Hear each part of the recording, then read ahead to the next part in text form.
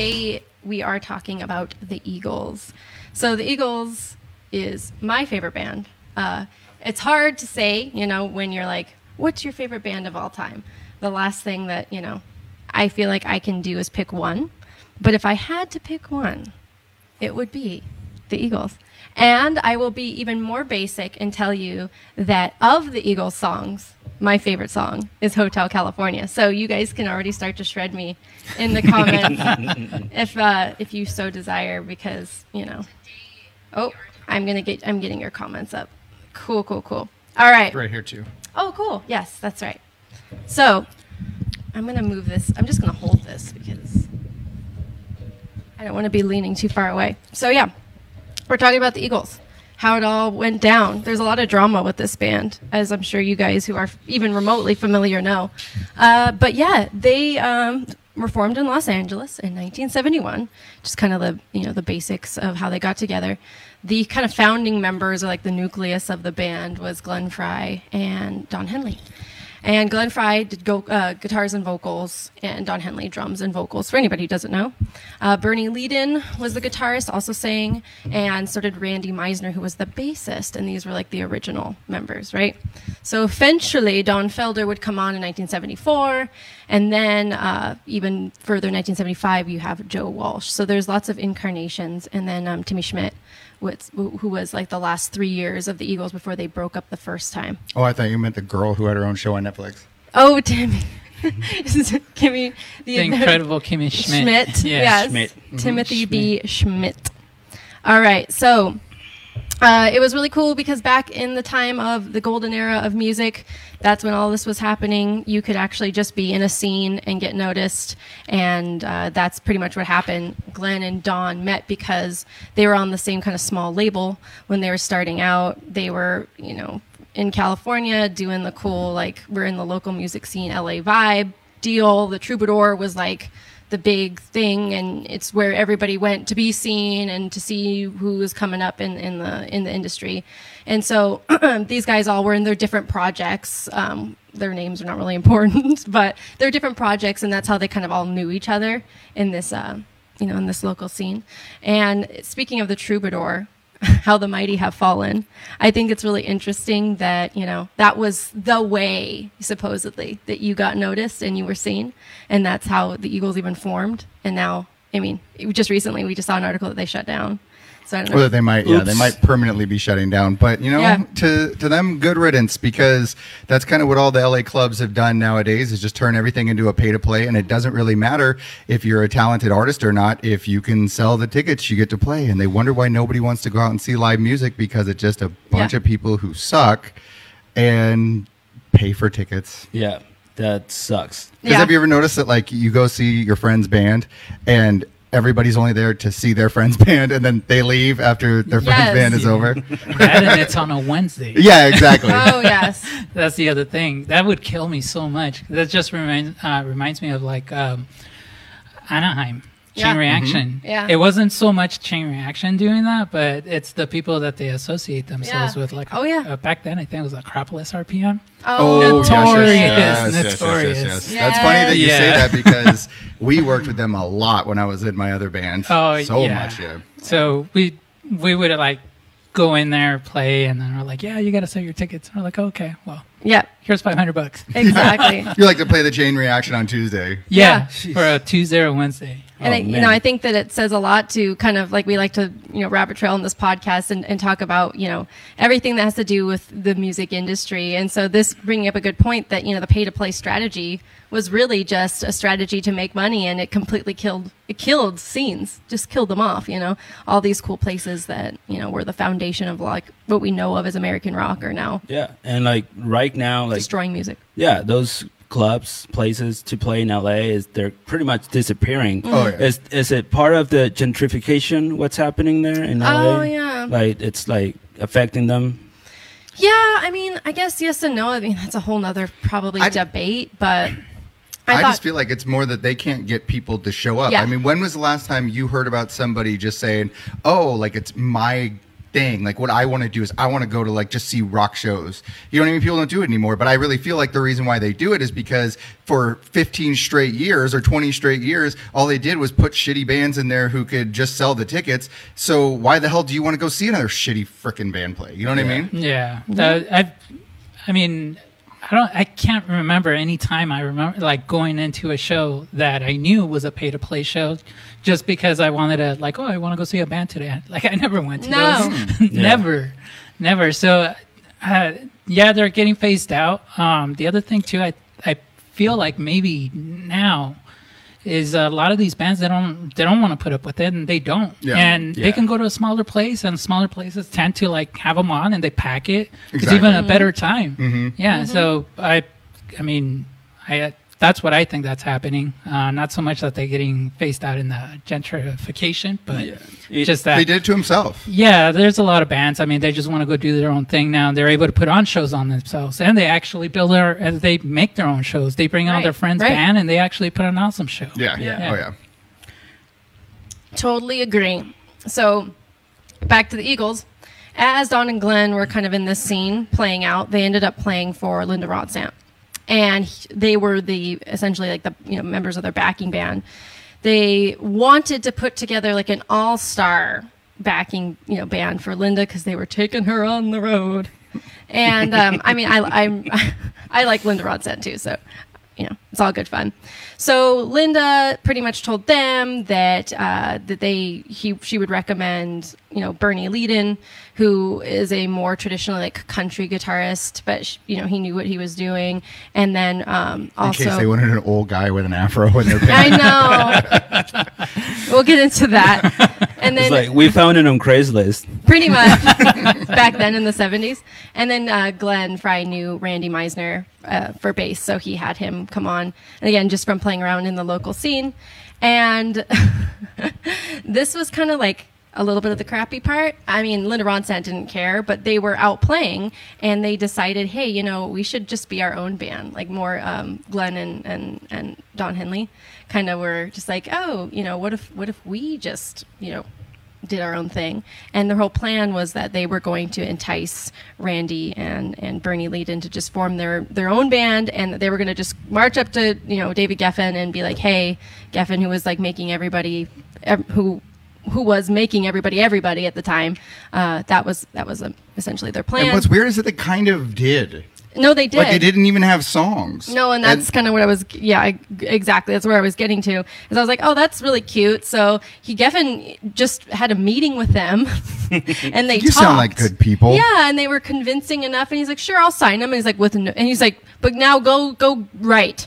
So you sign these people with like no, I mean, we watched several documentaries to kind of, brush up on the history. And Quello is a really cool service. It's like a stream. It's like a Netflix for music. I would recommend you guys check it out. They have a very good comprehensive documentary, and other musicians as well. But the thing that I thought was absolutely ridiculous is he was like, I didn't have any belief in them. And then I heard their beautiful harmonizing on this like one song that they did. It was so strange because it was obviously a cover. And then it's like, yes, that's the sound I need. That's what we're looking for. Now go write some songs, kids. Like a country Beach Boys. Pretty much. And I just thought, oh, isn't that nice that all you had to do is just be in a scene, supposedly, and just, I don't know, have a good enough meeting to where you're like, sign me. And they're like, okay. Well, I don't know. Back then, it seems that's what it really, that's all it took. It's like, just go to the popular clubs. Go to the Rainbow. Pretty much. You'll get signed. I know, back then, exactly. Yeah. I read that this guy, Glenn Frey, was the backup singer for Bob Seger. That makes a lot of sense. Before, moving to LA. Huh. Yeah. And it's like, okay, so you got a little bit of reputation, Yes, good reputation. Absolutely. Yeah, they definitely came, Henley came from Texas, and then I believe he came from Detroit. Michigan, yeah. So, no, they both were, I mean, the thing about it was, and I feel like we can, relate. I mean, I think I can relate a little bit on this too. And Scott and I were battling as to who was Glenn Frey and who was Don Henley. I didn't think I liked who I ended up being. But then we realized I was just Glenn Henley. Glenn Henley. But the thing is that, Glenn Glenn Frey was extremely like business minded, and he very much knew he was like the the band manager, like band mom. He would take care of all of that. He like one of the quotes that they all the people that they interviewed said that he knew how to find what people were good at and really exploit their talents and what they're good at. So he was kind of like a manager within the band, which was neat. I think you need that. I think you need somebody who's willing to take it on and be more the force that holds it together and makes decisions that maybe even the rest of the band are like, I don't know, but it's like you can't have too much undecisiveness. So. Yeah. So then they then they had to go pick a name, right? So David Geffen just signs them, says go write some music, gets a name, gets a photographer, and says you have to pick a band name now, and we're gonna have to shoot some artwork to release for marketing. So they go into the desert, and this is like the most ridiculous thing. So they go into the desert. This was all orchestrated, this whole adventure by the photographer, and he said, I like to make it interesting, and I like to expand my artists' minds. And so pretty much he gave them like peyote. And they were like just tripping. How fun. I know. They were tripping really hard in the Mojave Desert, and they said they looked up and there was an eagle, and one of them went, eagle. This is like the dumbest story I've ever heard, and I had to write this down as like how they got their name. That reminds me of how we came up with our name. Oh, in the desert, taking peyote. Yeah. Drinking MD No, 2020. just in the living room taking peyote on the grass. Like, Just drunk off her. Jared Mayer made a really interesting point. He said Glenn Frey did the Miami Vice music, and I had no idea. So Yes. I'm Yeah. assuming, since it's Miami Vice, that would have been during like the solo time, like after they would have broken up. Yeah, I mean that would track, right? And Megan tries to say that Glenn Frey had nothing good during his solo career. I hate it. man. And I know we're getting ahead of ourselves, but I couldn't stand it. I was like, Henley wrote bangers. I'm a Don Henley fan for sure, but I don't know about this Glenn Frey. I mean, R.I.P. Respect the dead. Anyway, so one of the... I'm like rolling my eyes before I even get to my next point. Don Henley says, and he was talking about this kind of time when they were still forming the band and writing the first, set of songs and everything. He's like, the creative impulse comes from the dark side of the personality. And they said this, Man. yeah, and they said this because they were talking about how, it was just love, sex, and rock and roll, drugs, whatever. So they were always like on everything, and they were drinking, and I mean, we've discussed this kind of philosophical point when we did our Alice in Chains podcast, which is, how true is that? Like, how much do you have to feel like in order to really be in touch with yourself as an artist that you need to be completely like effed up, for lack of a better term? I don't know if he meant the dark side, meaning like the dark side of what you do, like as far as like the debauchery of the drinking and the drugs, or if he literally means kind of having this personal anguish within yourself. Well, I was going to say, I kind of feel like that's what it is. It's kind of like how, like you just said, like when we were talking about Alice in Chains, how everyone would describe Lane Staley as just the fun, like bubbly guy, and he never seemed like he was this brooding guy that they made him out to be. But technically inside he was. Yeah. But it was almost like Megan's Ghost Rider example, where Nicolas Cage in the Ghost Rider Yeah. Marvel movie like explained Yeah. that the reason why he was so dorky and jovial and watching cartoons in the movie was because if you had to deal with the fact that you were eternally damned, Yeah. you'd be trying to at least be as happy as you could be while you were here. And I think that that's probably the dark side that he's talking about, is the darkness that you live with, and you're Yes. just trying to kind of get through day by day. And I mean, it came in this quote I grabbed from a documentary we were watching, and it came during the time when they were talking a lot about how they were super messed up. So I thought, I didn't know if they kind of just clipped that, because, in an interview, they ask you a series of questions and then they kind of cut it up.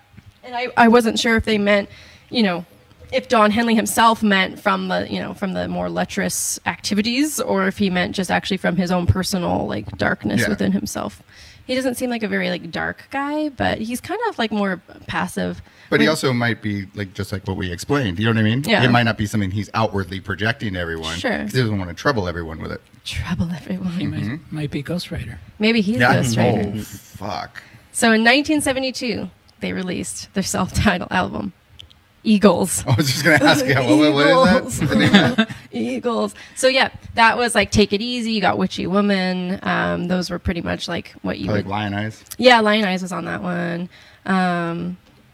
Oh no, It's not? nope. It's on the next one? You tripped me up. You Trip Me Up. It's not Lion Eyes because there's two sides of this little bad boy, and Lion Eyes is not on there. So yeah, you got Take It Easy and Witchy Don't Woman. I feel stupid? I know, you should feel really stupid. And it was successful because, spoiler alert, the Eagles were one of the most successful rock bands in the entire world. So that was, that was that. Oh. You could be right, Jeremiah. Don Henley might just be a dick. Yeah, that's true. We can't really refrain. Yeah, from we're not that. going to rule out everything. And then back to back next freaking year, Desperado came out. And Desperado, let's see, as far as all that, Desperado obviously had Desperado on it. Well, I was going to say, too, before you get to that, I just noticed how it Sunrise. said that on Take It Easy, there was co-writers between Glenn Frey and Jackson Brown. And the only reason why it was co-writers was not really that they were writing it together, but it was that Glenn Frey came up with one of the lines to the song that Jackson Brown was working on. And he pretty much just gave it to him because he's like, oh, you're just going to make this song a better song than I'm going to. Yeah. That's so cool. Yeah. Sitting on the corners of Arizona. So that's all he had, supposedly. He only had that line, Jackson Brown did.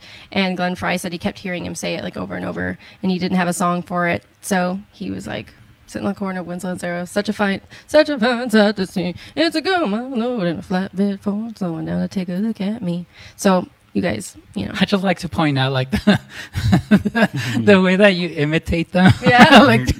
The whole Eagle thing, the voices you're making. Yes. Yeah. And the thing is I do love them, but I make fun of everything that I love. Yes, we definitely do. But yeah, so I think it's, it's funny because the whole thing was that they were really shaping what you come to refer to as kind of like Americana sound. It's like rock kind of with a country-esque edge. And I thought that was really interesting because the first two albums, they were really entrenched in that and they wanted to break away from that. And that kind of started the first set of strife because there were some creative differences. So we have, like I said, moving on to Desperado in 73, there was Tequila That's my favorite song to Sunrise. sing in the shower, too. Which one? Desperado. Desperado? Oh, man. Yeah, Scott sings constantly in the shower, so that's Much to her chagrin. yes, much to my chagrin.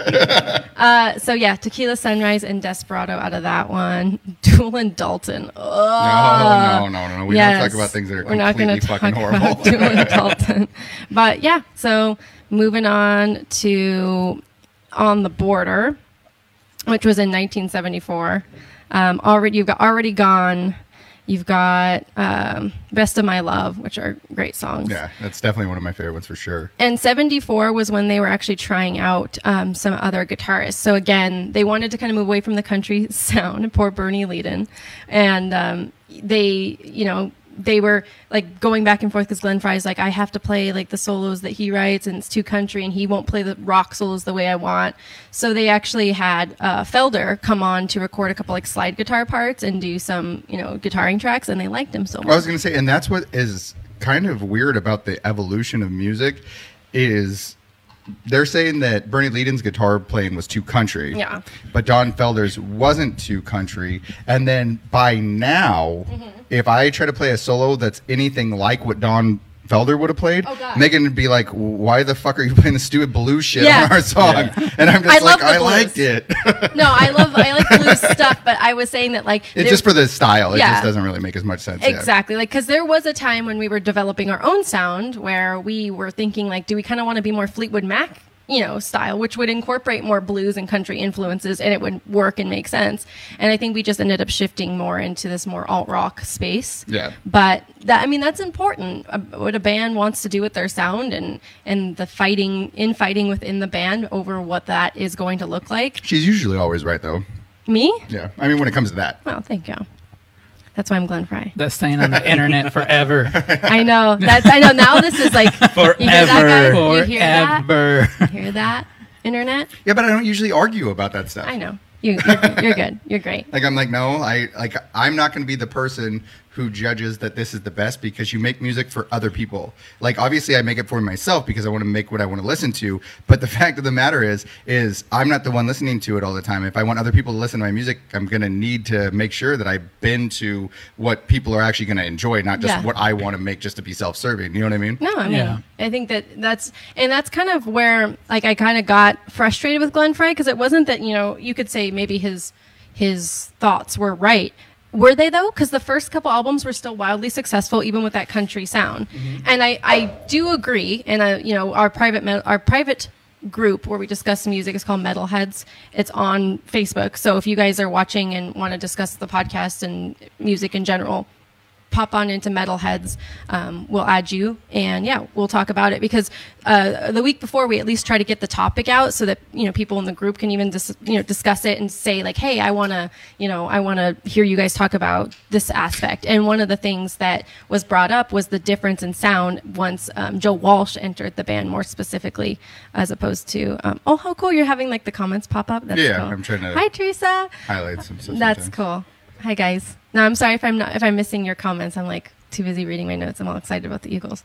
So Don Felder was the first to join with more, he was very technical. He was like the guy they were like calling like Fast Finger Joe or some stupid thing. Joe Walsh. No, it wasn't Joe Walsh. Oh, I was making making a stupid joke, but they were like talking about how he can play just like ridiculously play fast. the guitar like he was ringing a bell. Oh, boy, what I so I don't know.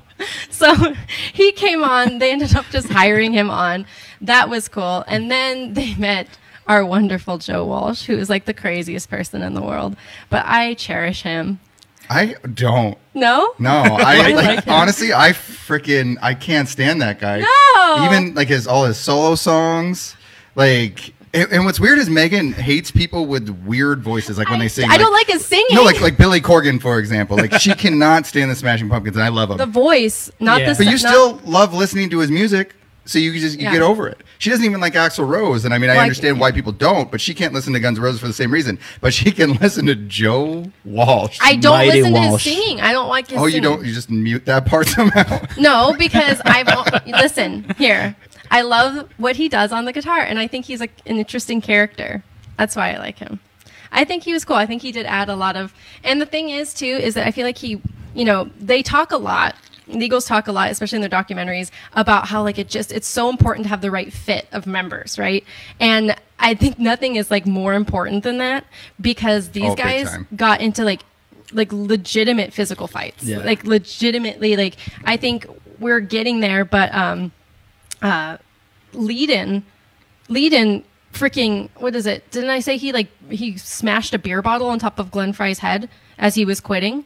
Or poured a beer on top of Glenn Frey's head. Yeah. Two completely different things. Yeah, I'm sorry. One is much more violent. But yeah, the little like cute like country guitar freaking guy, poor Leadin. He is so frustrated with Glenn Frey, who is being, kind of a dick, and you can kind of pick up on that. I don't know. Oh, yeah. I can in the interviews. I was like, calm down. So that's definitely a problem with me. So. Oh, you mean that Glenn Frey was being a dick? Yeah, and like just being too aggressive. Like I feel like there's a way you can handle it within a band. The problem is that when you are like the leader like him, that you sometimes you kind of have to be that way because it leaves less room for the wiggle room. If he knows there's one way that he wants things to do, like for example, in our band, like I feel like we're very fluid in the way that things can turn out. So it's different. He had like a specific vision, and it was more like if it's not going to follow that one, then you're already wrong and it's not going to work. You know what I mean? Yeah. Oh God, yeah. No, I mean I think you're right. And that's the thing though, is it's like it obviously he offended him enough to where when he was, pushing him out of the band essentially, it ended with him pouring a beer bottle on his head before he took off, whatever. So poor Leadin's gone, and so we have Don Felder and Joe Walsh. Well, again, that kind of takes me to my point of like they kept talking so much throughout the entire documentary, that one that I watched on Quello, which I think was like honestly It was the best one. it was excellent. Yeah. It was like the most comprehensive. Like I It swear, was we're like like 3.5 hours like too. yeah, it was, and like hashtag not sponsored. I'm not getting anything if you watch it, but you know the fact of the matter is that it really is. They said like a marriage, but it's a marriage between like 4, 5, 6 people, and it really has to work. Yeah. And I think that that's so important. You know, I've seen that even in our band. You know, with the different people that have come and gone depending upon just life. You know, nothing that dramatic. Like we've never had like Eagles level problems, like whatsoever. Not yet. Not yet. But I'm. Jerry's like, why do you think I came here? So why do you think I'm so quiet? Yeah. I'm I'm immune. bottling it up. We did call you the Timothy Schmidt because we were like, he is so sweet. Like the Timothy B. But he's also super talented. Like it's not like No, it like wasn't he's a just very that. important part. But yeah. Yeah, like in like, oh my God, I was like, he is like the kind soul that's like, if we could just play these songs together. And I'm not even saying that you sound like that. It's just that like he was so, I mean, he's a very talented guy, and he was just like coming into this band like, holy hell, like these people. But that was even later after a huge blowout with Randy, Meisner and again Glenn Frey. But the thing is that you really do have to have like the proper amalgamation, the big proper time. gel of personalities. And I do believe that there has to be essentially kind of a band leader, for lack of better words. And as much as like people might think they gravitate towards like the singer and think, oh, that it must be that person. Like for us, it's Scott. Scott had the history in music between the two of us, and he was the one who really kind of. At the end of the day, I'm just like, I'm going to let Scott make the decision because I understand that there needs to be like a final say. We're all going to have our individual takes and our individual like wants and desires, and I believe that it does need to be a democracy. But if it can't be, like if we're all just torn apart, there needs to be one person that we go, cool, you pull the trigger. That's at least what I think. What do you guys think? Oh, I totally agree. Scott's like, I agree. Yeah. I'm saying I agree. Exactly. And everybody agrees. Right? Oh, no. Apparently, if I agree, Right? There's like a weapon like secretly held to like everybody's like right now, yeah, we agree. I have 3 ninjas behind each one of them. Exactly. It's that much, ridiculous. Their problems require large amounts of cocaine. Yeah, there was a lot of cocaine. Like they would not stop talking about how much cocaine they did. Joe Walsh is the best when he shuts up and plays. How do you feature that? I already did. Jarrett Meyer is you're bringing out the good hot takes. I love it. So in comes Joe Walsh. It definitely adds like a certain amount of rock sound to it. And, the guys are trying to open their beers. And, the playing style of Joe Walsh is more kind of like a little looser. I wouldn't say like terribly, but it's like a little bit more like frantic. You hear it in like the Hotel California, like the dueling kind of solos. You hear like the more like traditional like Felder playing like on the note, and then you hear kind of the call and answer with Joe Walsh, and you really get to hear that dynamic. Well, what I think is funny is I actually like Don Felder solos way more than Joe Walsh. Yeah. Yeah, like he did the one in One of Those Nights, and that's literally my It's a favorite beautiful Eagles solo. Yeah. It's a beautiful. I love One of Those Nights. Is That one of my solo is cool. Oh yeah. right. Yeah.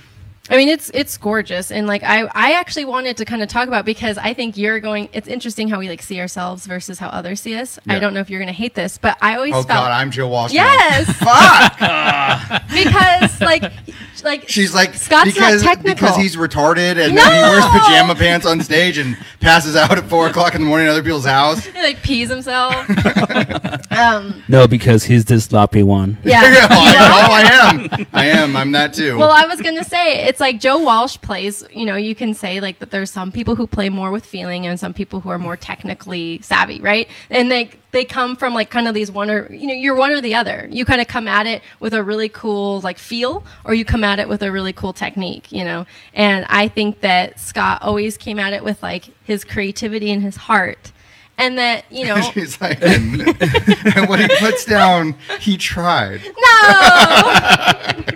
He really tried. And I love your solos, but sometimes you do really need to like, you come up with the concept of them and they're gorgeous. And then like, it takes you a little bit to like nail them technically speaking. And I don't think there's anything wrong with that. I think it's cool that you have the textures in your head of what you want it to sound like emotionally. Oh yeah, I play way better in my head than I do. When no, I'm not even making fun of you. I'm being 100% serious. Wow, you guys really can't analyze. I thought I was the only one who did that. Michael McKean, you're the only one in the entire United States of America. I would be featuring that, but that would be way too self-serving. Oh no! Just nod and say yes. Yeah, those problems were. Yeah, we've been there. So yeah, so I think that's kind of I mean, I don't really know. You guys add in the comments if you think there's more to be said about that. But you just end up seeing a lot more rock solos and kind of more. A rock sound compared to the easier. Yeah, is it true that they were like switching more to a rock sound and then kind of like leaving the country sound back? And then I think the manager was the one that kind of like pulled them back, like, oh guys, I think you're kind of like getting too heavy. Yeah. You should just like, just keep your roots, and mix it up a little bit, like, country rock a little bit more. It's funny though, because with the Eagles, I always felt that they were just a country band that decided to say, like, you know what, let's go off the beaten path. We're not going to do country. Yeah. We're going to do rock. But then they came up with their own sound. Because, like, I know they put them in the genre with, like, rock. Yeah. But to me, it's like borderline country still. Kind of southern rock. And it's kind of like, I would say more like the southern rock, because I still don't even feel like they're very country. Like when I think about country, you know what I mean? Folk. Like they're not even as country as like Hank Williams Jr. You know what I mean? No, not at all. Yeah, but I don't know what, I always think of them that way. I'm like, oh, that's like more of a country band to me. Yeah, that's why I kind of thought like the Americana. I'm featuring this because my cousin said it, and it makes me. He it. described me exactly how I am. Okay. Wild and free like a jackalope. Oh, yes.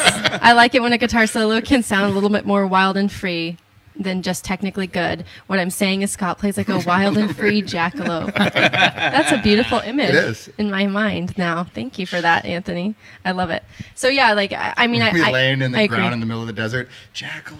I guess I can agree, but then I also get really frustrated. So that's why, like, I like Joe Walsh as like a character. He's like interesting to me. But as far as like the playing goes, I am like probably the first to really get frustrated with Scott, like especially in studio when we're recording, if something's too sloppy. So Joe Walsh kind of like he kind of brought this like funky rock sound. Like the songs that he plays, it's just like super slow, like really funky, but it's still with the Eagles sound. Like they're so good. Well, there is little sections of songs that I listen to, and it could be just 1 or 2 bars, and I'm like, man, that is like really kind of like close to disco right there. Yeah. Oh yeah, I can hear that. Yeah. Well, I mean, like especially in his like solo career, like he was always doing really like funky stuff and different stuff, and as far as that goes, I think it's also funny with the singing. Like if it's like very few times like you can see like that he wasn't singing, and I guess there was some like fighting about him and whether he could even be one of like the harmonies, and because they didn't necessarily like his voice. So I thought that was kind of interesting, and I can always hear in certain live performances you're like, oh, I hear Joe. So turn his mic down. Exactly. Probably they're just like they turn it off, like, yeah, Joe, it doesn't even have a cable. You're killing it, dude. You're killing it. You got it, man. So yeah, that was like I think like, and that reminds me of like that story of my thesis advisor when I was in grad school, and I was one day, Facebook being Facebook, you put your little status up there, and one day I'm just on Facebook, and my thesis advisor just makes a post. Her status just says, "I like Joe Walsh." Period. Done. And I thought that was You're like, this isn't Twitter. I know. I thought that was hilarious. Like, I thought that was like the funniest thing. And so forever, I've always just said I like Joe Walsh because I thought that was hilarious. So shout out to my thesis advisor, Nancy Kane. She's probably not friends with me anymore because she hates me. She's like, that girl's so annoying. And so she told me this was in Twitter. Right? Oh, I was going to say too, like, you guys reminded me as far as Joe Walsh goes, though, that as much as I don't want to admit it, he actually plays like even his songs like Rocky Mountain Way and the other one that we don't want to talk about, his Maserati that goes 180. Yes, exactly, that one. It's actually pretty like what Roy was saying about the slow thing. It's actually pretty heavy. Yeah. And even like the stuff with the James Gang, like the Funk 49 song, God, that right? stuff, like, Yeah. like just the groove is real dirty. It's actually pretty sick. Like, his voice is weird, but style wise, he does really cool shit. I kind of like take Joe Walsh like less is more, you know, like the guy that it's just like less Joe Walsh. Exactly. It's just like he rather just like play just a few notes, not like too many notes in the solo, but kind of like make it feel so good. Yeah, it's just like so sick. But Yes. I want to know, is Joe Walsh from Australia, or I want to know how Or does he just look like a kangaroo? I I he don't just know. looks like he's part kangaroo. Oh, that's so sad. I don't even know where he's from. Let's see. He was like in a band in Australia called the Party Boys. The Party Boys? The Party Boys, yeah. I want to be in this band. I just remember Chris Pontius from Jackass, the Party Boys. Oh, yeah. No, Vicky. Oh, man, that's no, so Vicky, cool. you're not really weird for liking Rocky Mountain Way. It's probably, in my opinion, his best Yes, song. I was going to say Rocky Mountain Way is my favorite Joe Walsh song, Vicky. So don't feel bad. Don't let these idiots tell you anything. Let's see, where was his early life and education? Joe Walsh was educated? He was born in Wichita, Kansas. Oh, Kansas. That's So, Kansas boy. far from Australia, but he Yeah. could still be part kangaroo. Oh no, and his father was killed in a plane crash. I'm sorry, Joe. But yeah, we won't care about his education. But yeah, so that's where he's from, Kansas. But That's so cool. so that that kind of brings me to 1975, 1976. We have Hotel California. That CD is released, and it's my favorite song. And I don't care how completely what is it, like basic or cliche that is. We had a recent post where we said like, what is like what's your song that you could listen to 100 times no matter how overplayed it was? And mine 100%. I mean 100% is Hotel California. What's everybody's right now? What about you guys? I like Kashmir. Really? By Led Zeppelin? Yeah, Fair I can enough. li- I can I listen see how to that's one of them too, for sure, yeah. I don't know. I'm kind of like listening everything. I've been listening to Eagles a lot, just because of podcasts. But I don't know. Maybe Take It to the Limit by Yeah. the Eagles. I fucking love that song. Yeah. I mean, an Eagles song or just No, overall? any song. Oh, any okay. song. Yeah. But I mean, so my second one would be after Hotel California, because first of all, I should explain why, because this is like the point of the podcast. I feel like Hotel California has everything that I want in a song, like as Megan Rice, right? So for me, the storytelling is interesting, but not literal. And that's what I like. I kind of try to make my songs, when I write my melodies and my lyrics, I feel like I want to tell a story, but I don't want to tell like, she was a boy, he was a girl, can I make it any more obvious? Like, no shade to Avril, but like, I don't really want to tell a very literal story. I like when it's kind of more, Ambiguous? yeah. So that's why I liked the ideas behind Hotel California when the writing. And I like that they said that, they could tell you what it's about for the most part, kind of give you an idea of what the song's about, but that you'll never know because some of those lines are like, I think Glenn Frey said like, some of those lines are just for me and you guys can't know because it's like from my life and my experience. And I thought that was really cool because obviously as a lyricist myself, I'll throw in lines that I'm like, I can kind of tell you what the song is about, where my head was when I was writing this, but for me to go line by line, it's not going to make sense to you. And I actually prefer when other people, and that's why they didn't go into detail as to what the song is about, and I like that. Yeah. Because like I don't know if they're thinking like I'm thinking, but I prefer when the audience or when the listener kind of takes it and makes it like a life of their own, like gives the song a new life and gives it a new meaning. That's so cool. And Yeah. that's kind of where I took it, and that's what inspired me as a songwriter, is thinking like, oh, it's neat that they refuse to give you a more in-depth explanation as to what it is, and that they refuse to go line by line with it, And I think that was really cool. Is that Here's another married moment. Married moment. My song is Dream On by Aerosmith. that one's awesome though. Yeah. I could see that. The reason why like, it's a married moment is because she completely cut me off before I even got to say my song after everybody went around. Oh. and said theirs. I'm just kidding. I don't give a fuck. Whoops. That's all that's right. on the internet all the time too, Megan. And we fight just like Exhibit A. we fight just like Glenn Frey and Don Henley. Right. don't we? I think that was. Is that album the one that has In the City? Which one? The California? Hotel California? That one came the later. next one says The Long Run. Yeah. The Long Run. What year did that come out? Then 79. Oh, in 79. Yeah. That's later on. So this one has, Hotel California, New Kid in Town, Life in the Fast Lane, which is probably. I like that song. Oh, yeah. I mean, I can't say it's probably one of my favorites because I love One of These Nights. I love I Can't Tell You Why. But Life in the Fast Lane, that freaking riff is just insane. Yeah. It was written by Joe Walsh. Again, for anybody who doesn't know, because, this is an Eagles podcast, it apparently was just a riff that he had made up as an exercise in, just articulating his fingers. So he wanted to make sure he had, a lot more, dexterity. And he was just playing it in the back room one day, and Don Henley goes, "What's that? We need to make a song out of that." And I love it so much that I named my dog Highlander's Life in the Fast Lane, and his name is Henley, after Don Henley.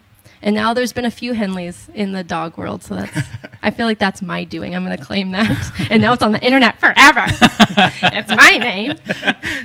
Imitation is the best form of flattery, right? Anyways, Yes. Moving on, right?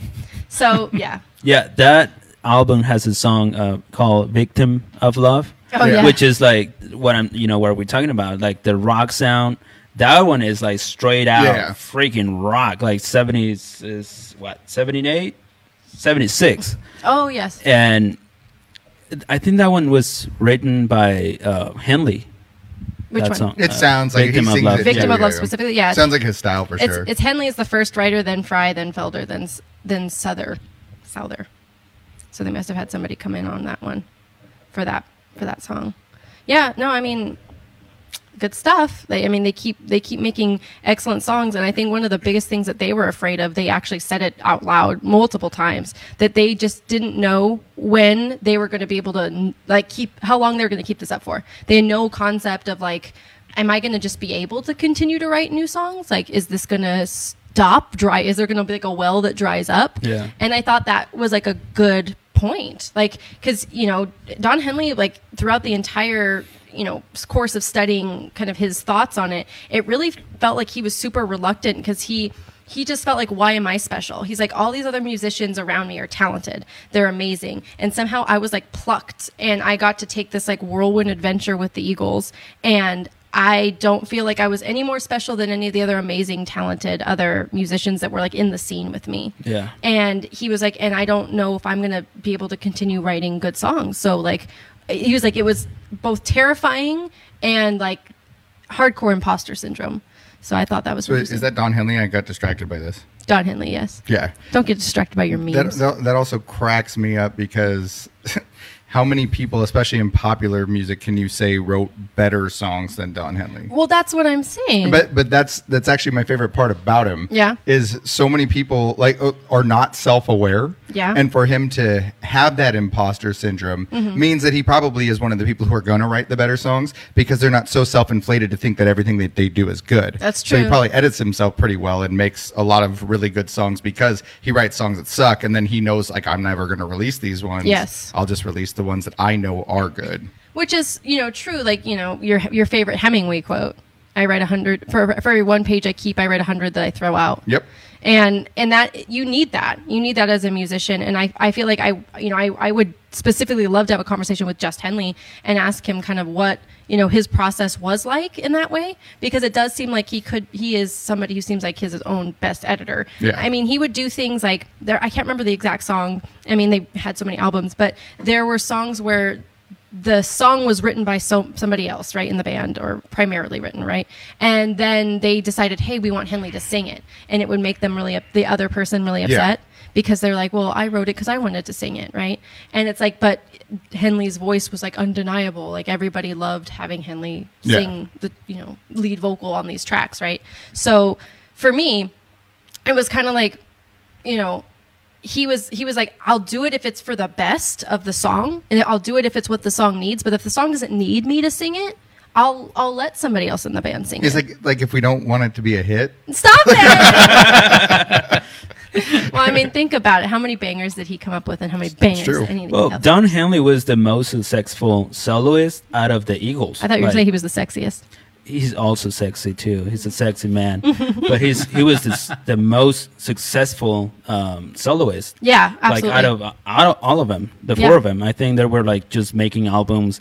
And I just want to read like something from our dear friend Joel Walsh. Yes. This is in regards to like the sobriety, process that they were going through. Yeah. Because, as musicians that like this caliber, they were just like in the studio and then they were on tour all the time. It's like, oh man, it's so exhausting. I could imagine. Oh God, yeah. But he was like, one thing I found in music business is that if you pretend that like you know what you're doing, everybody thinks you know what you're doing. Well, I think in life, that's perfect. I agree with him.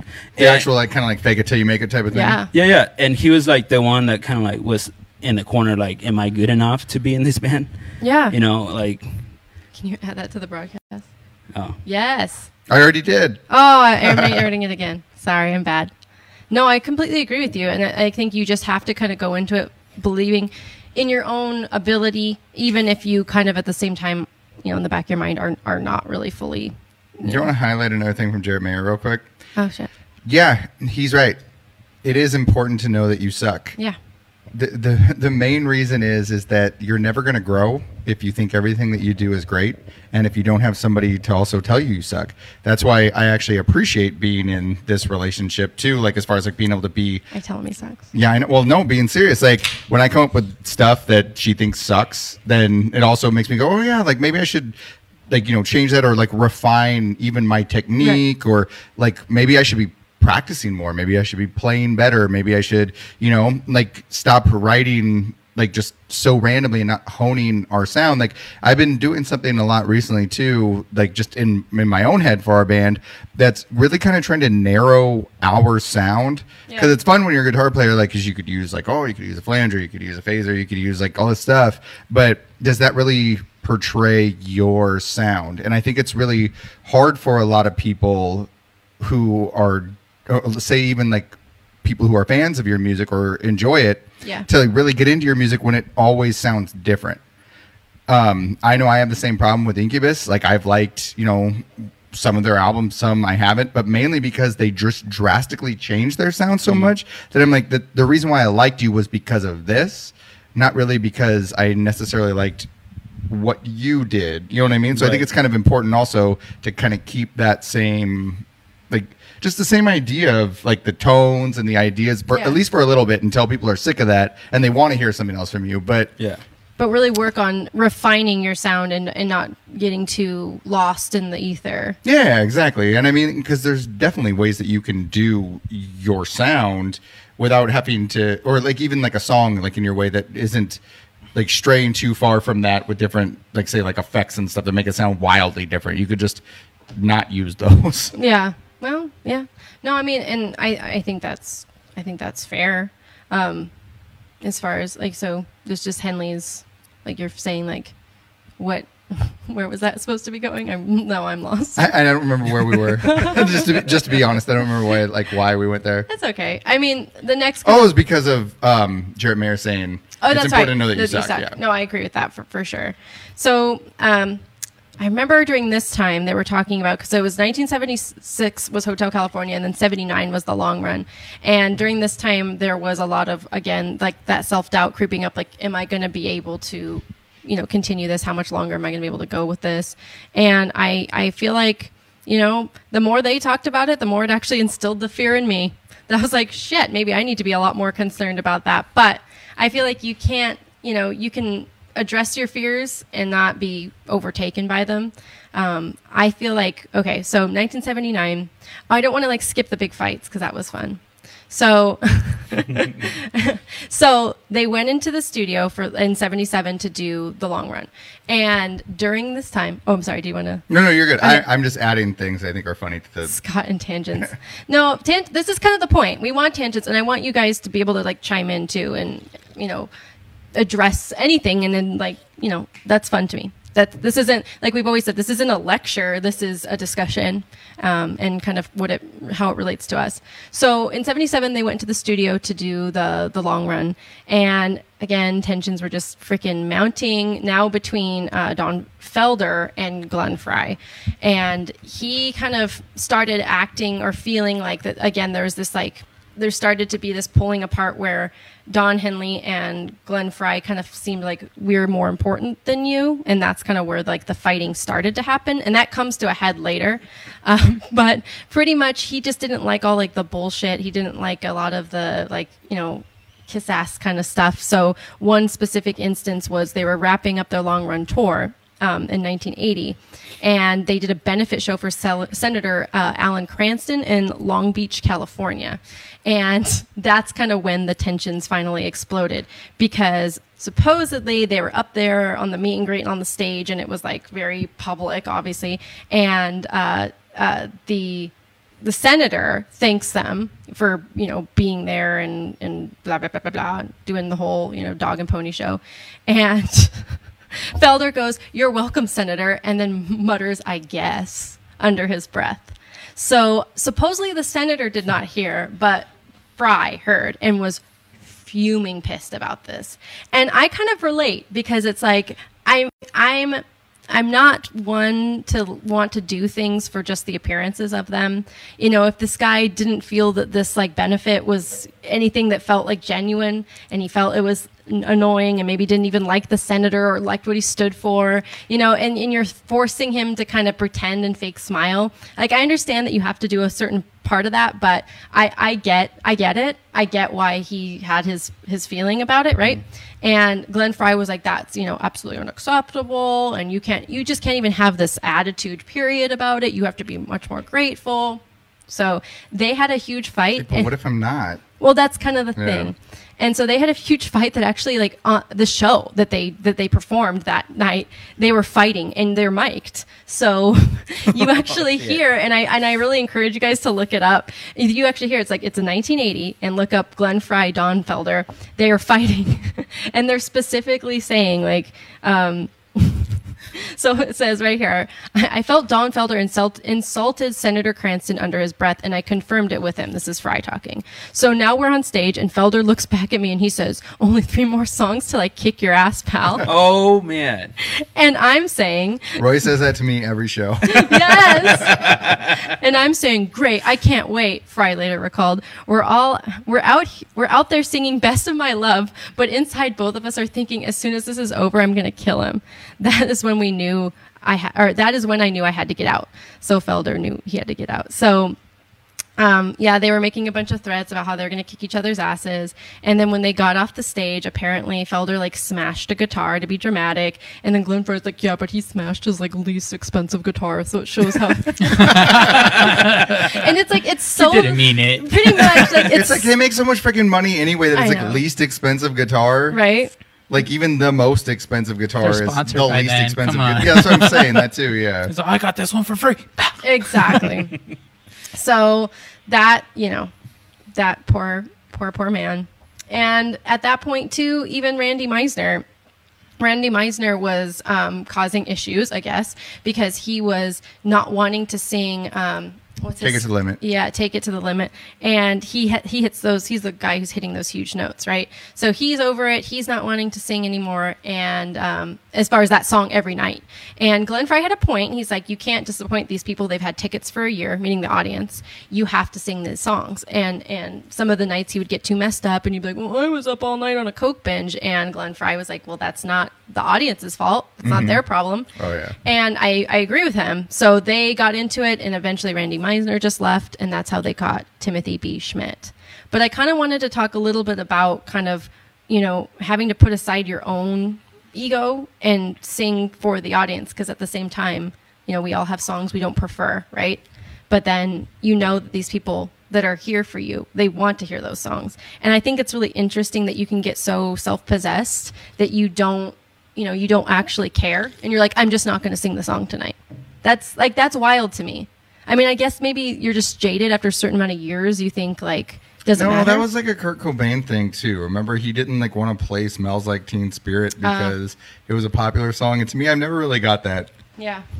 People are paying to see you play the songs that they want to hear. So at that point, it doesn't really matter that you're the artist. It's kind of like a dance monkey thing, and I totally agree. Yeah. It's like you're putting on a show for the people who paid to see you. Right. Yeah. If you preface it first with we're just going to play whatever the fuck we want and you're going to deal with it, and then people buy tickets, then they really want to see what you want to do. But I think that if you're not doing that, it's like people expect to hear certain songs, and it's kind of fucked up to be like, no, we're not going to play any of those because we just don't want to. And they're like, well, I really just wanted to spend, my $80 that, like I had to work, like a whole day for or something. Yeah. And now you're not even going to play the friggin' songs. So awesome, dude. Yeah. Just because you felt like being a dick. What's the one song that Radiohead wanted to stop Creep. playing? Creep. Yeah. Yeah. So I mean, it's such a huge song, and they're like, "Yeah, I'm not going to play." I'm like, Well, like- bullshit. Well, no, that's the problem. Is it's like Scott, and I'm not going to go there because I don't want to go there all the time. But Scott always outs me and says like, she hates this song when we even perform Like our own songs. songs, yeah. And I hate that because I hate ruining it for people that love the song. And it's not that I hate the song; it's that there's a certain song that I just really don't love. And he brings it up all the time, and I really get mad because I feel like people need to know. it ruins it for me. Even when I'm freaking. So now I don't want to play it. Because, it's like it ruins it for Totally me. Don Henley and Glenn Frey fight. Yeah. Well, that's what I'm saying. Like, I don't want to hear that my favorite song is something that they could care less about, that they don't want to sing and they hate it and it's not, So I don't like when he outs me like that because I put a smile on and I pretend every one of the songs I sing is my favorite song. So Because you're lying. No. I put on a happy face because I should be happy that anybody even gives a shit about my songs, and they should be too, even if they're the Eagles. Just by showing up to a show is like that's so cool, The fact that they care, Yeah. that they, like you said, they put their hard-earned money into that ticket. We say Radiohead didn't play Creep any of the times I've seen them. Oh, Carlos, I'm sorry. Because they suck. And we have a podcast on that. I love Radiohead for what they have given me as far as inspiration. And I do love a lot of their music. But Oh yeah, to me the first 3 albums are insane awesome. just as people. They suck. Exactly. So anyway, I'll say it. Right. In this time period where everybody's fighting, they had poor Timothy B. Schmidt join, and he's the new bassist, and he sings I Can't Tell You Why, and he does a beautiful job like a little songbird, and he seems like a very nice man. And it frustrated me because he was so sad. They asked him to play and be an eagle. And and they then like 3 years later they broke up. So after they had asked him on to play, He's right? all, damn it. Yeah, dude. And it was really sad. Like if you watch the documentary, he was like, it was just like I was like busting my ass, like playing for over 10 years, playing like, just crap gigs, like making no money, just being like run ragged, right? Like really going through it. And then I get this like what feels like a huge break, and then it's over in 3 years. And he was so sad. He's like, can't we just? And apparently after like the big blowout, he calls Glenn Frey and he's like, is this really over? Are we really done? And he's like, yeah, we're really done. It's like I just made this down payment for a house. I Dude. know. A poor guy. Like I felt really, really bad. So from 1980 to 1994, that was like their hiatus years. Yeah, but Timothy B. Schmidt wrote I Can't Tell You Why, so he's got to be getting mad royalties out of that. Like he was in like I like the way that you pronounce his name, like the whole thing. That's how they put it. Yeah. You know what I mean? I just call him Tim. I know. Timmy Tim. And Megan has to call him Timmy Schmidt, just like the Timmy. freaking show. Timmy Schmidt. We have that close bond now. Because, So actually, I was going to touch on this before, but I didn't know we weren't there yet in the years there. But if you guys listen to In the City, the melody, like how it starts, and then go back and listen to Sweet Home Alabama. Oh, okay. Just try it. Yeah? Yeah. Oh man. Trust me. Scott's already going through it in his head. I know you can hear it. I know. I'm like a weird autist when it comes to music. He is. He like has like a personal like record store in his own head. No, I mean, I wonder if that was an inspiration. That's for sure. No, yeah. I'm not saying, I'm not calling it out or anything, because I mean, when it comes with music, there's a lot of things that's already been done. Okay, yeah, a lot of yeah. progressions. But with the melody and stuff, when I heard that song, I was like, wow, that sounds very, very familiar. So then I went back and then I played that one, Sweet Home Alabama. Yeah. And like, it's just the verse. And towards the end, it changes, obviously. Yeah. So it kind of changes a little bit. But I was like, oh, Interesting. there you go. Yep. That's a little tidbit if you guys want to look into it. Yeah, look into it, guys. Yeah. So It's like even on the Red Hot Chili Peppers Stadium Arcadium album, there's a lot of stuff that's actually influenced by like Tom Petty, and you can Oh, tell. yeah. Yeah. Yeah, definitely. So from 1980 to 1994 was their hiatus. They swore the entire time that they would never get back together. And when asked, were the Eagles ever going to get back together, they'd say, oh, Don Henley would go, only when hell freezes over. Yeah. So when they... Like, yeah, you really are like an old guy from Texas, aren't you? God, right? So hell froze over in 1994 when they got back together for their reunion tour. And they made one of my favorite live albums of all time, which was the Hell Freezes Over live album. One thing that I had asked Scott to do about, Life is Life, is to see if they did any overdubs, because in the Metalheads private group that we have, and if you're just joining us, add yourself to our private music group, Metalheads, spelled like our band, it's like it's up there. Join the group. We were talking about how, live sound is obviously much harder to get right and record it well and have a great live sound.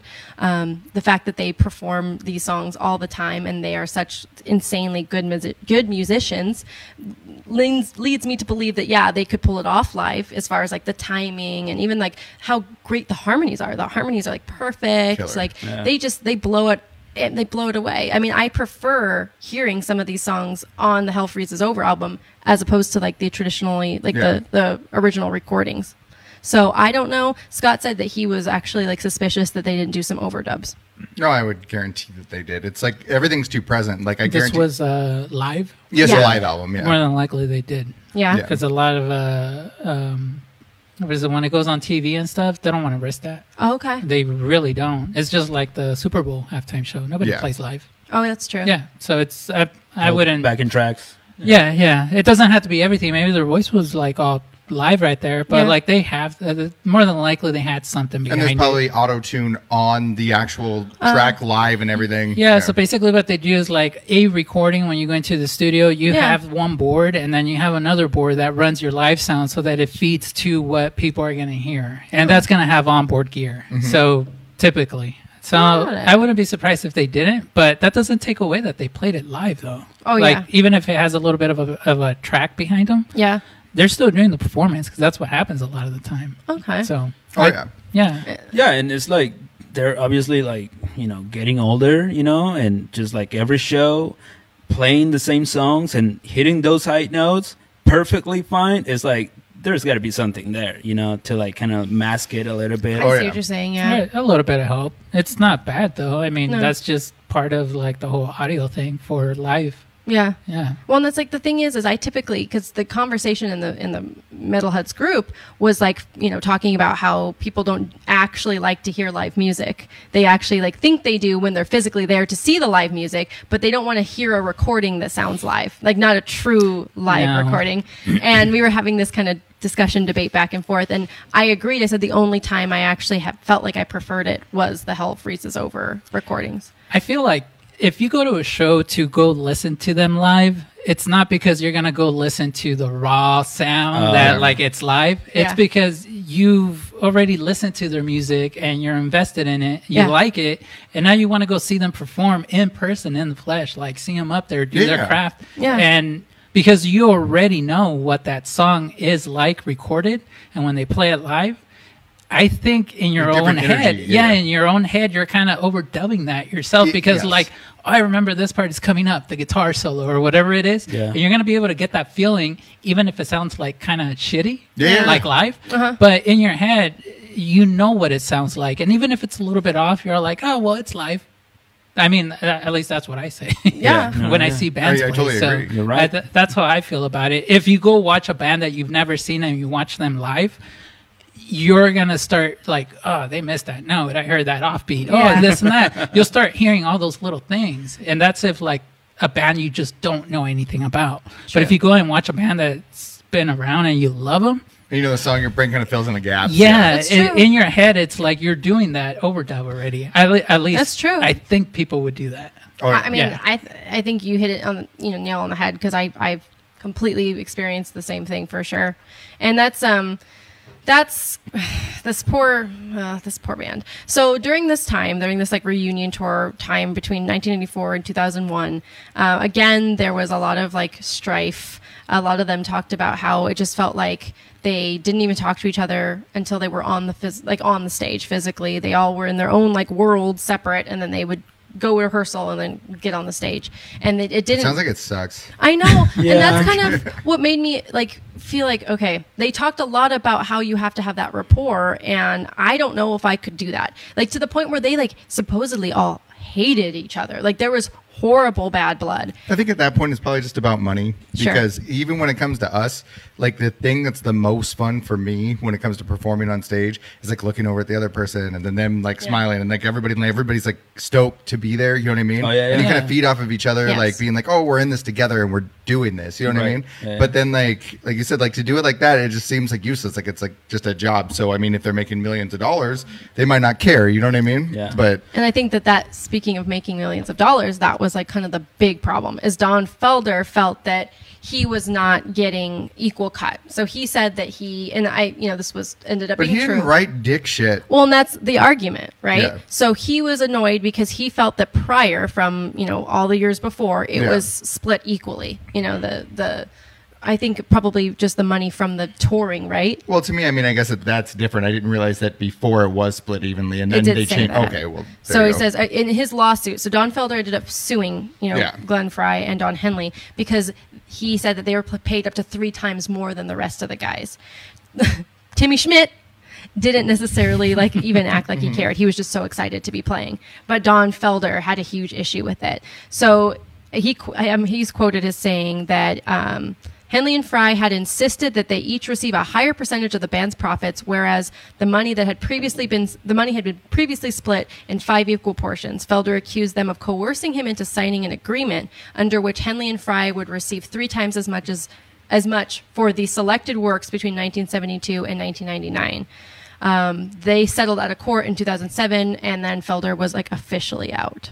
So his like whole thing was that I had a hard time going on the stage, even performing with these guys, because I felt like they were so wrapped up in making sure that they had so much more that's money. actually completely different. I didn't even realize that. But Don Henley, so Henley and Fry argued on their behalf that they felt like it was warranted because they were the only ones actively working to keep the Eagles name alive. They were the only ones like doing like any kind of, I don't know, marketing for it or Yeah, but if you're the voice of it, you're the only one who can. That's what I think is Yeah. bullshit. It's like Don Felder can't go out on his own and be like, I'm the Eagles. Like people are gonna be like, no, No. you're not. You know what I mean? So like, to where's me, the rest of them? Yeah, exactly. And that doesn't make any sense to me. Like they can't. That was their in my argument. opinion, they can't pitch that because if.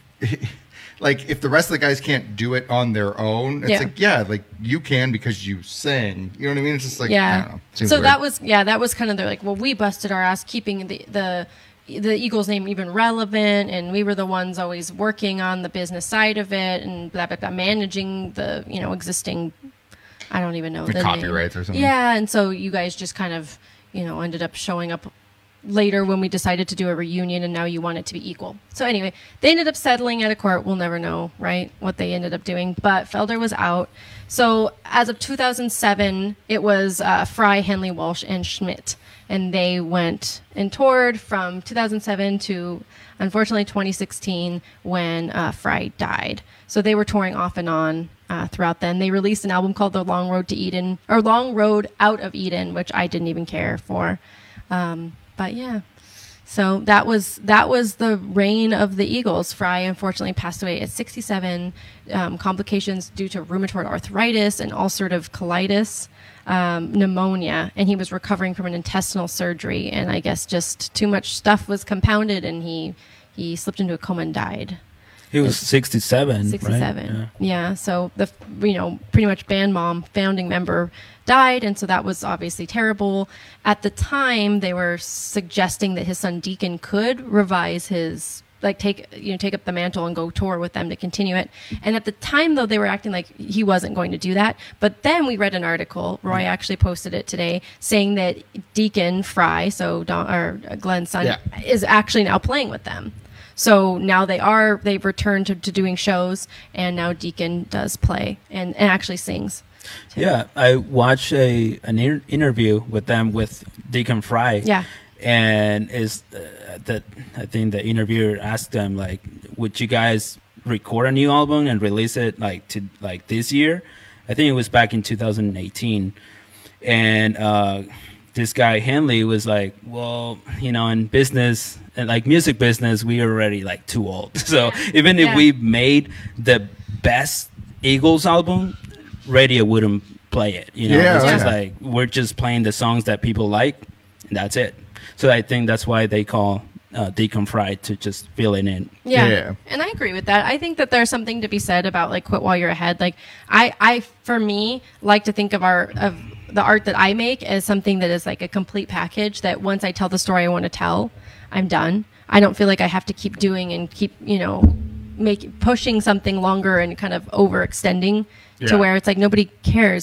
The time that you made an impact is kind of past, and why don't you just, keep re-singing those songs and people still want to hear them. What's cool about Eagles concerts, now that we kind of already just covered the whole thing, is that there is such a variety of ages that you see.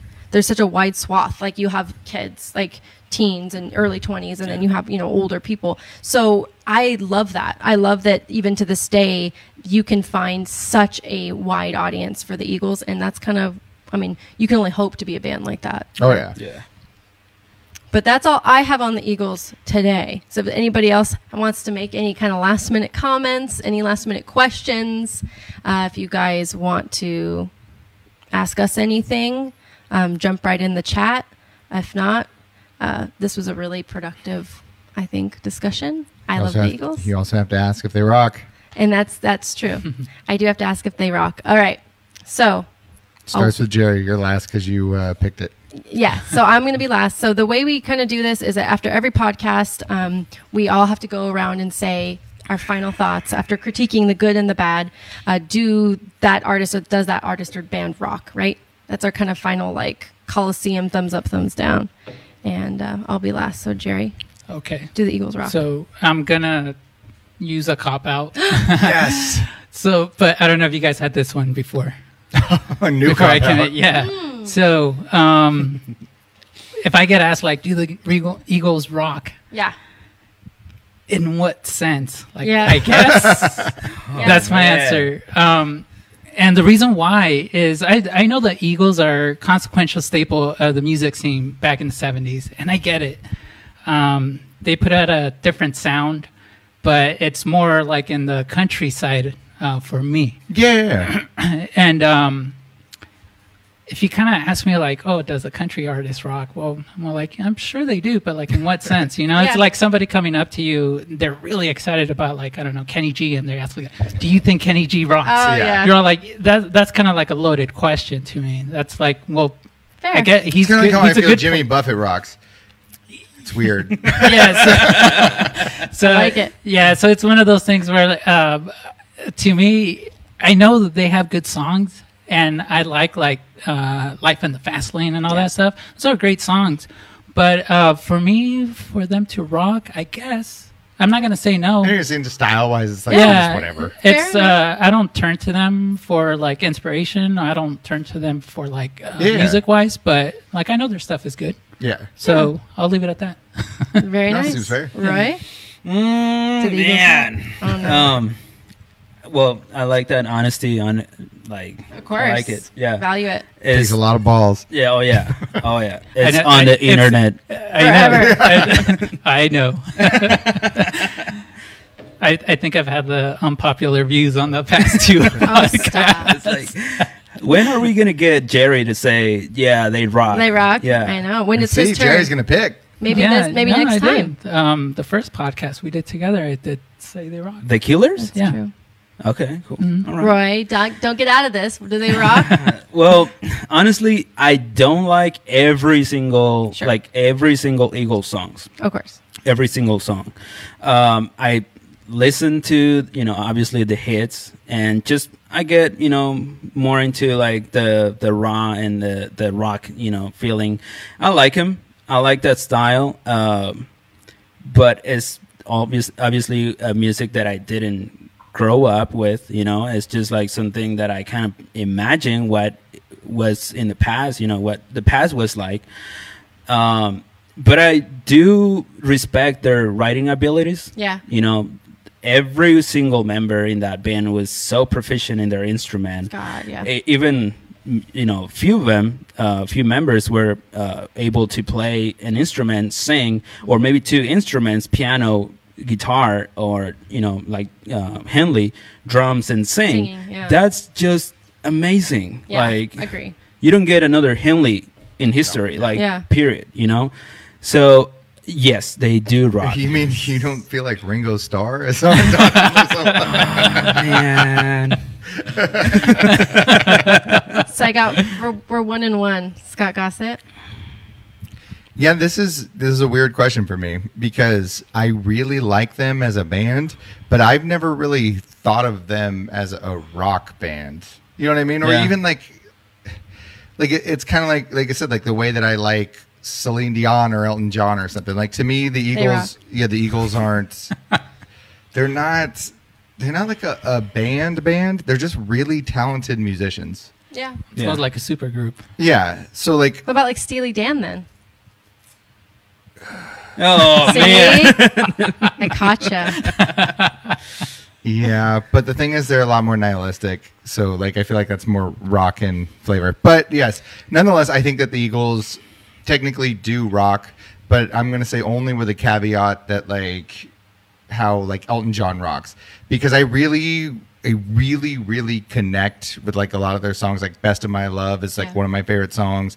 I really like listening to Tequila Sunrise when I wake up at 6 a.m. and just start drinking for the rest of the day. Yeah. So yeah, like I think that they rock, but not like how I would say that the Scorpions rock. Oh, And that needs to be a podcast. Holy I'll add something to Scott. So we all learned how to play One of Those Nights. yes, we Yeah, did. yeah. Right? Oh, yeah. Super fun song to play. I loved it. I liked the bass line.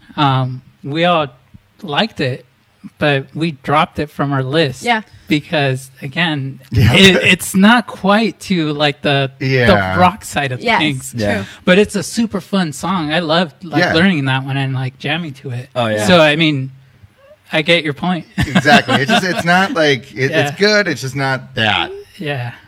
Well, of course, I'm going to say the Eagles rock because they're my favorite band.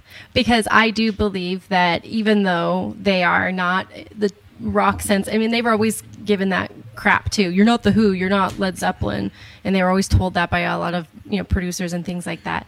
And I totally get that. But I would also say Celine Dion rocks. I would say Elton John rocks. So I think yes, but the Piano Man doesn't rock anyway. That's Billy Joel. I know. So Billy Joel doesn't rock. That's why I know. That's why I said the Piano Man. Anyway, I do think the Eagles rock. They definitely have influenced me as far as songwriting goes. It influences me in choices that I make, even if I don't necessarily emulate them or do it in that way to where it's like I even guide your guitar parts. I'm like, this song needs to be like this, that, or the other.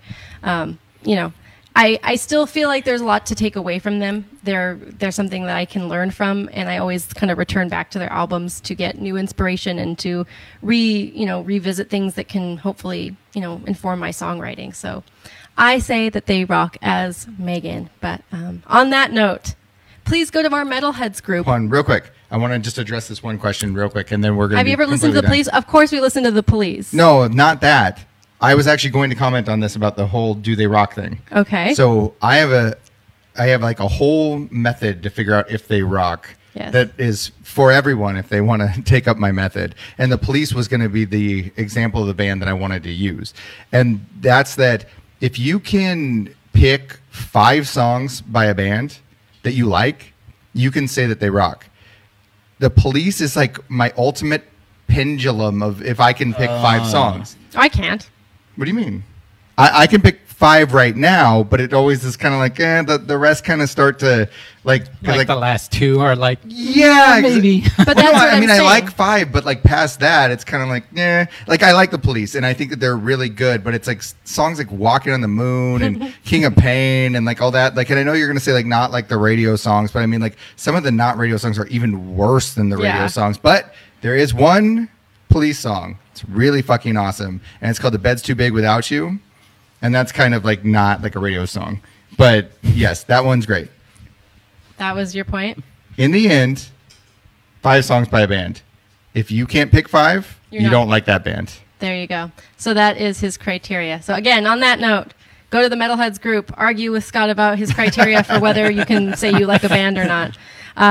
Again, we are metal. We're an alternative rock band from Southern California. Go drink some Mad Dog. Go have fun. Thank you for joining us, and we will see you next time with a live stream performance. Peace out.